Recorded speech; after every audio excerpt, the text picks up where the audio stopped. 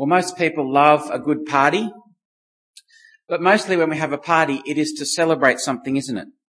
We get together perhaps to celebrate someone's birthday or an engagement, a wedding, a retirement. There's some things we do each year like Christmas. Maybe you've had a big celebration recently. Maybe you've hit a milestone and had some family or friends together to celebrate. Over the last 3 weeks, and this is the last week that we're looking at the book of Esther, we've been working our way through Esther, but in this last section, and especially in the last chapter of Esther, we find out that the reason that the book of Esther was written was to tell God's people to celebrate. Esther is actually the institution of an annual Jewish festival called Purim, which the Jews still have to this day every year to remember their rescue. Turn with me, keep your finger in Esther what was just read, chapter 5, but turn with me to chapter 9 at the end of the book of Esther and verse 20. That's right here at the end that we find out why the book of Esther was written. Esther 9:20. Mordecai recorded these events, and he sent letters to all the Jews throughout the provinces of King Xerxes, near and far, to have them celebrate annually the 14th and 15th days of the month of Adar as the time when the Jews got relief from their enemies, and as the month when their sorrow was turned to joy and their mourning into a day of celebration. He wrote to them to observe the days as days of feasting and joy and giving presents of food to one another and gifts to the poor.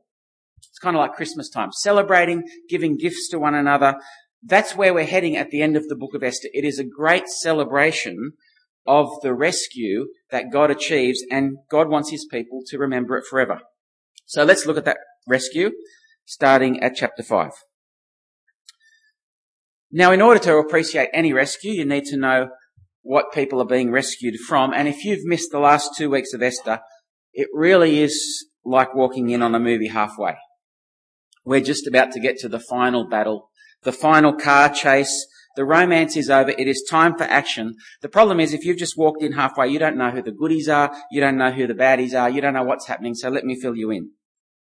Haman, he's the enemy of God's people. He has been given the king's signet ring, which symbolizes all of the king's power. And Haman has issued an order that we saw last week that all of God's people will be destroyed. Now in Australia, the government can make a law one day and change it the next. We see that, don't we? But the law of the Medes and Persians is unchangeable. That means once a law is put there, it cannot be repealed. So this law for the killing of the Jews, it cannot be changed. Meanwhile, a Jewish girl called Esther, in a bizarre set of circumstances, has come to be queen.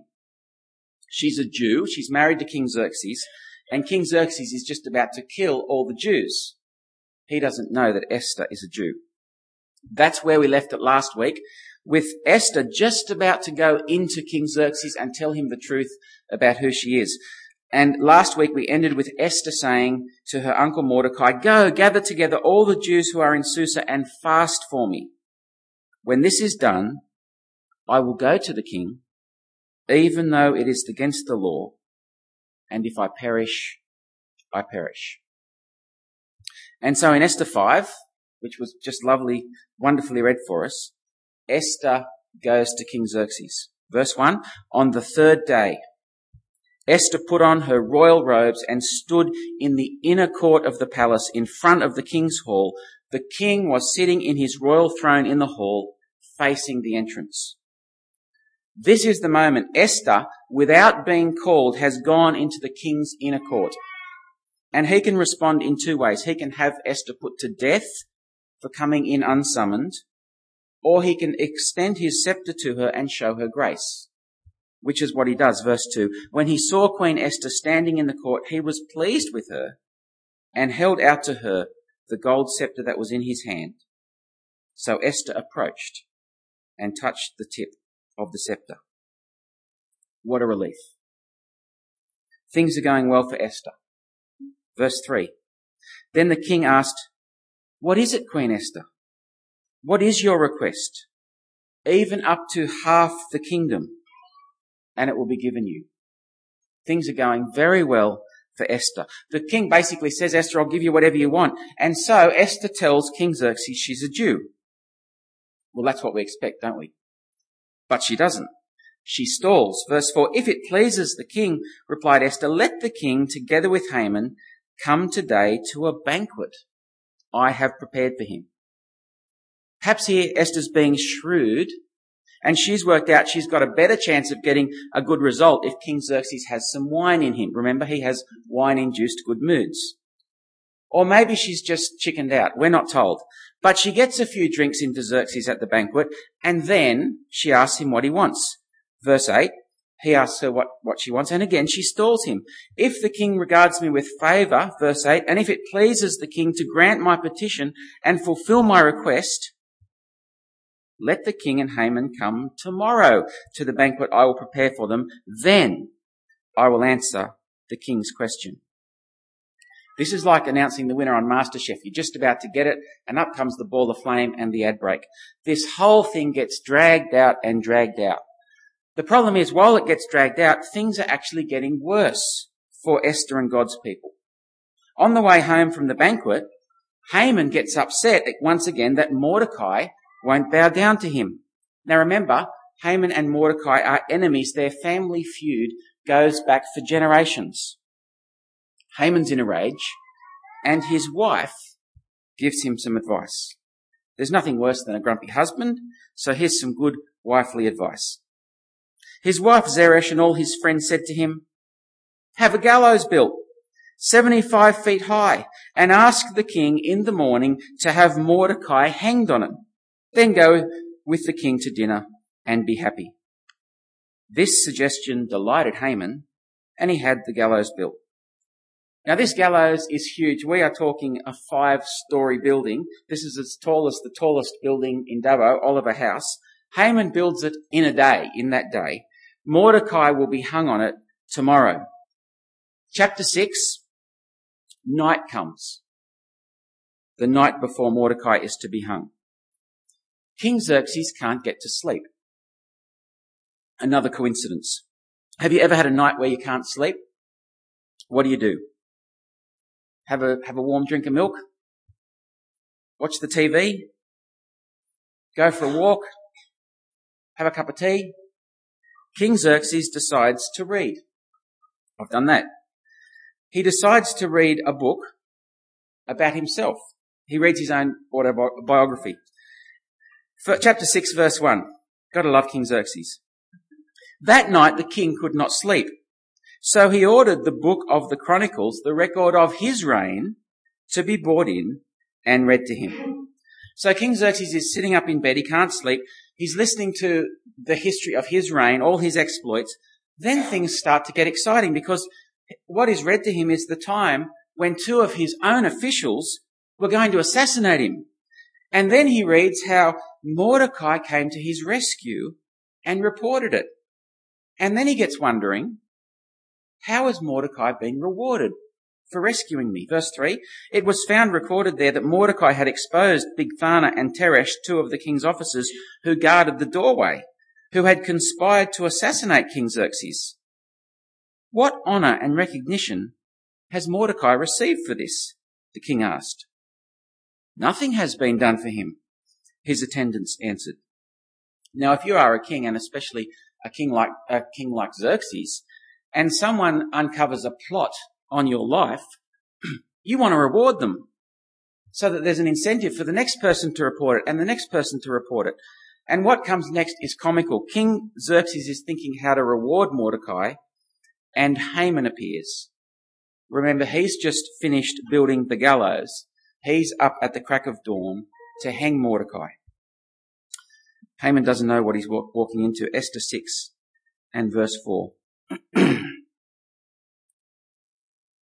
The king said, who is in the court? Now Haman had just entered the outer court of the palace to speak to the king about hanging Mordecai on the gallows he had erected for him. His attendants answered, Haman is standing in the court. Bring him in, the king ordered. When Haman entered, the king asked him, "What should be done for the man the king delights to honour?" Now Haman thought to himself, "Who is there that the king would rather honour than me?" So Haman gives a great answer. He just thinks of the best possible scenario he can. So he answered the king, "For the man the king delights to honour, well, have them bring in the royal robe the king has worn, and a horse that the king has ridden, with a royal crest placed on his head. Then let the robe and horse be entrusted to one of the king's most noble princes. Let them robe the man the king delights to honour, lead him on the horse through the city streets, proclaiming before him, 'This is what is done for the man the king delights to honour.'" Not a bad package that Haman has come up with, because he thinks this is going to happen to him. Big disappointment, verse 10. "Go at once," the king commanded Haman, "get the robe and the horse, and do just as you have suggested for Mordecai the Jew, who sits at the king's gate. Do not neglect anything you have recommended." So Haman got the robe and the horse. He robed Mordecai. He led him on horseback through the city streets, proclaiming before him, "This is what is to be done for the man the king delights to honour." Afterwards, Mordecai returned to the king's gate, but Haman rushed home with his head covered in grief and told Zeresh his wife and all his friends everything that had happened to him. Now listen to this advice, it's changed. His advisers and his wife Zeresh said to him, "Since Mordecai, before whom your downfall has started, is of Jewish origin, you cannot stand against him. You will surely come to ruin." See, this is a complete reversal. Even the enemies of God's people are starting to see God at work to rescue his people. This is the first of 3 reversals in the book of Esther where the tables are turned. Mordecai was about to be hanged. He's now being paraded around on horseback by Haman. The second reversal comes in chapter 7. It's the next day. They're at the next banquet. Haman's there, Esther's there, and Xerxes is there with his wine. And Xerxes asks Esther for a third time, what is it that she wants? This time she spits it out. She tells Xerxes everything. Verse 3. "Then Queen Esther answered, 'If I have found favour with you, O king, and if it pleases your majesty, grant me my life. This is my petition, and spare my people. This is my request, for I and my people have been sold for destruction and slaughter and annihilation.'" When Xerxes hears this, he is outraged. He can't believe someone would want to kill his queen and her people. He says to Esther, "Who is it?" She says, "It's Haman." Things are completely turned around. Xerxes is so angry, he has to go out for a walk in the garden to cool down. Just when things look like they can't get any worse for Haman, they do. Verse 7. "The king got up in a rage, left his wine," that's a big thing for Xerxes to do, leave his wine behind, "and went out into the palace garden. But Haman, realizing that the king had already decided his fate, stayed behind to beg Queen Esther for his life. Just as the king returned from the palace garden to the banquet hall, Haman was falling on the couch where Esther was reclining. The king exclaimed, "Will he even molest the queen while she's with me in the house?" As soon as the word left the king's mouth, they covered Haman's face. And just at that moment, someone pipes in, "Hey, did anyone notice that Haman has a gallows in his backyard?" Verse 9. Then Harbona, one of the eunuchs attending the king, said, "A gallows 75 feet high stands by Haman's house." He had made it for Mordecai, who spoke up to help the king. The king said, "Hang him on it." And so they hung Haman.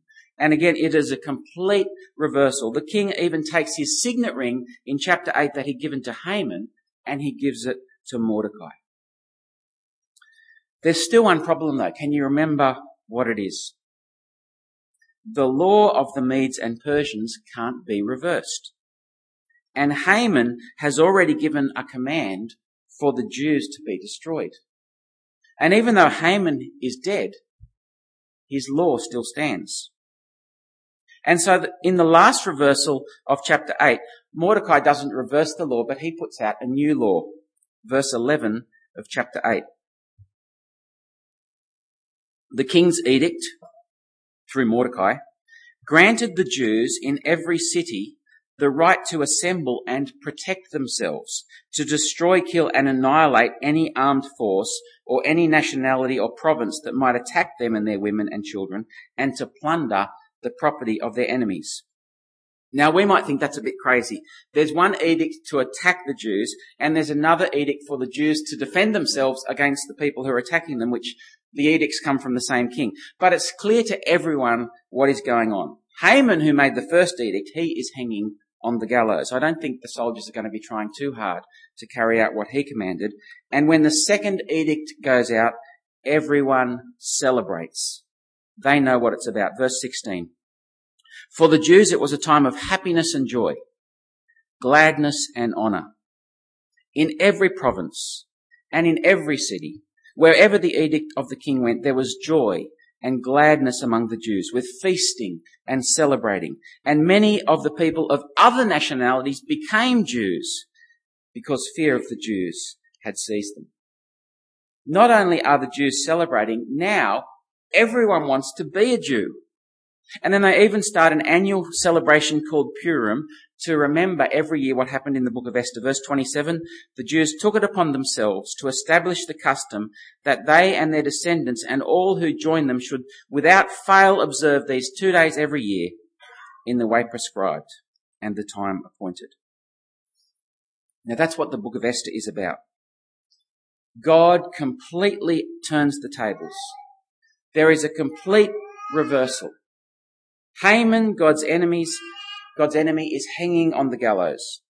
Mordecai has been promoted to second in charge, and God's people are feasting instead of fasting.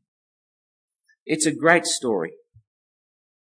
But as great as it is, the best thing about the book of Esther is that it points us to the cross, where our tables were turned, where Jesus turned our fasting into feasting.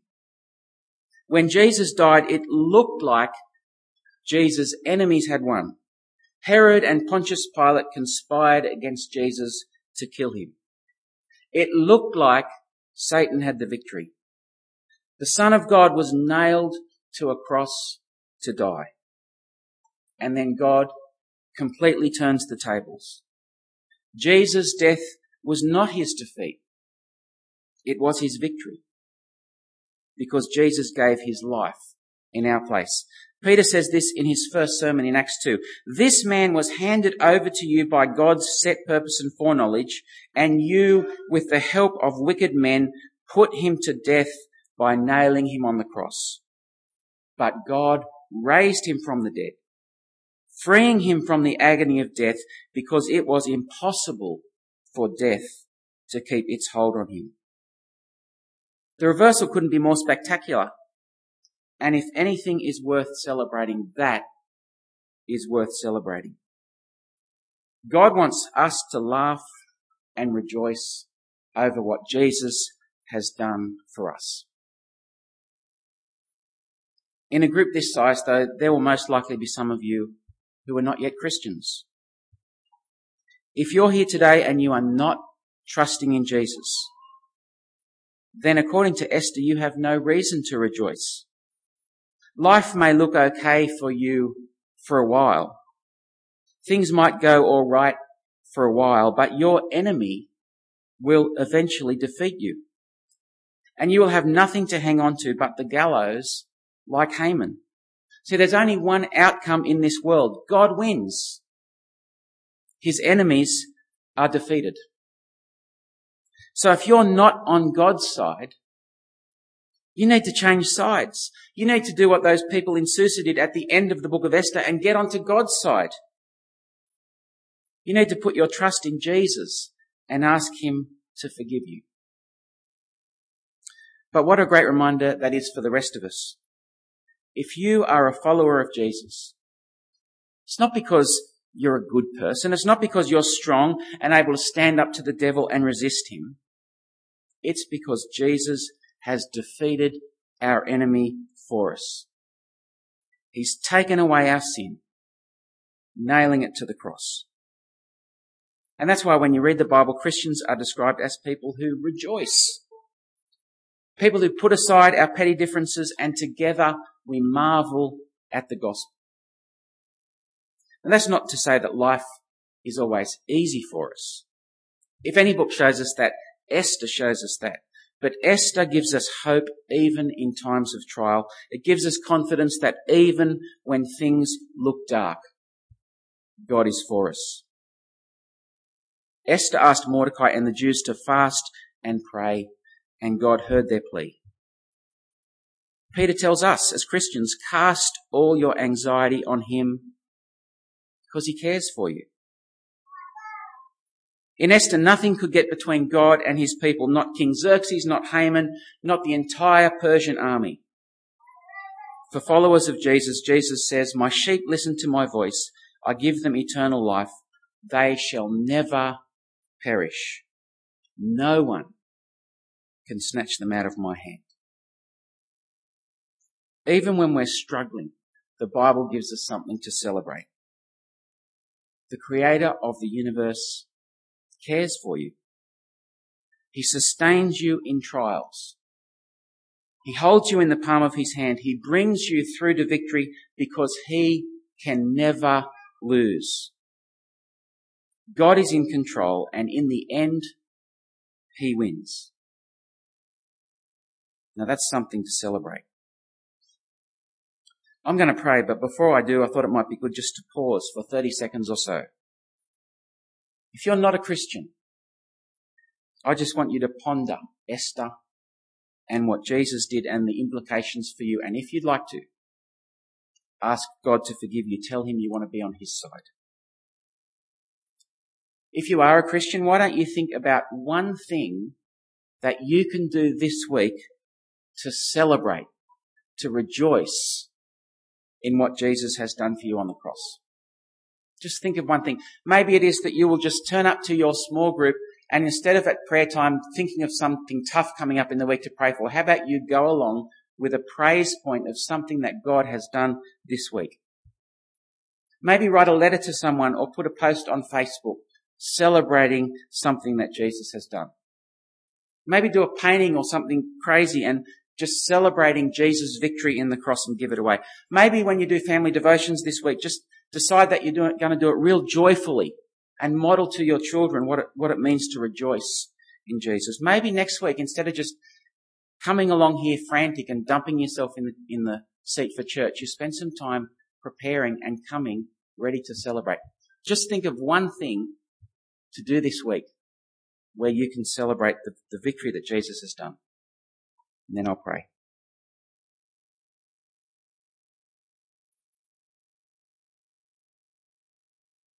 The eternal, who always rescues his people. And Father, what a great and lasting victory over Satan and sin and death that you have won for us.